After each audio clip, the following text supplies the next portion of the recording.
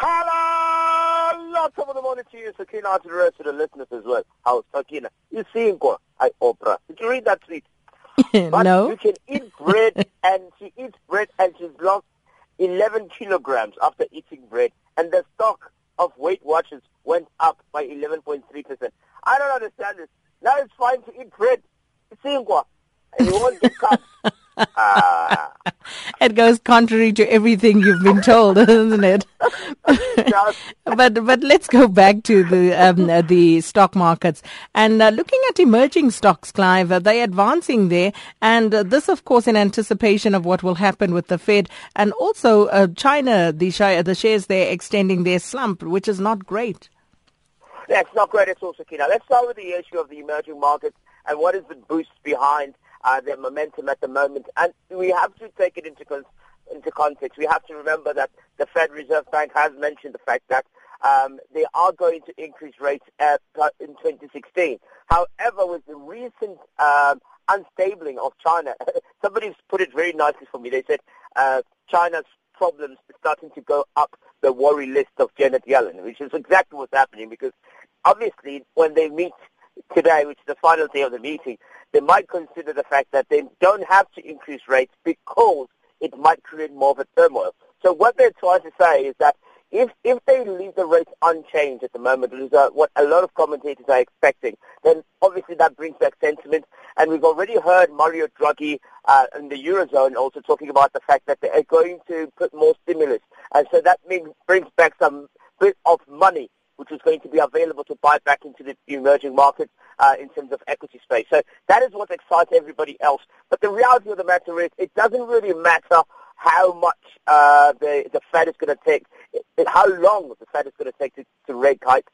At the time when they do, Sakina, there will be an impact back again on the emerging markets, and we saw that in the last quarter of last year as well. So it's all in anticipation, but what we know for a fact is that the momentum has come back slightly into emerging markets. We see a lot of buying.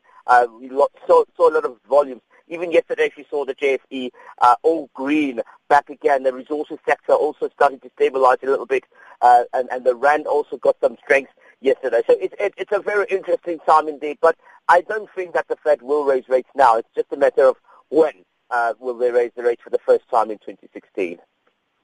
And then just looking at one of your favorite stocks, Apple there, and spoke to Nadir about it briefly earlier, but Apple forecast first sales drop since 2003. Yeah, you see that Apple's logo, it's got a bite. Now it's got 3 bites. Now anyway, Sakina, let's talk about this. Every business has to know that there's a point of saturation, and that's what's happening with Apple, unfortunately. And it's no surprise because of 2 factors.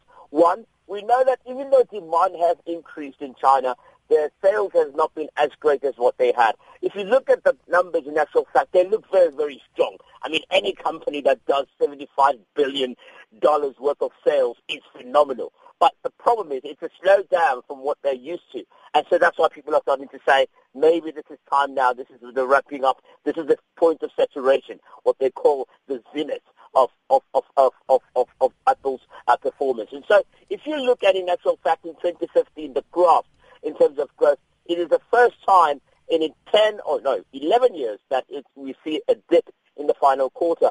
And the question is, will this beast of a company be able to innovate again? Will it change again and bring back new products that attract more consumers? We know that their biggest challenge was China. They've managed to do that well. But now what the Chinese are doing, and this is very true, the competition in China is that they are having similar mobile phones, and even some of them better in terms of application than Apple within that same range. So I'm a Chinese. They're creating their own little, I don't know what they call it this time. Maybe it's going to be pineapple or it's going to be fruit juice. I don't know. But they've got a whole range of devices that they use that compete directly in the same market as Apple. And that's what's created this scare of a slowdown in the Chinese market, including some of the European stocks in European countries as well. So it is no surprise, Sakina. Every company has a saturation. I think they've reached their point now. The question is, will they pick up again? Mm-hmm. And then Toyota, they believe to be planning an offer to acquire the rest of Daihatsu.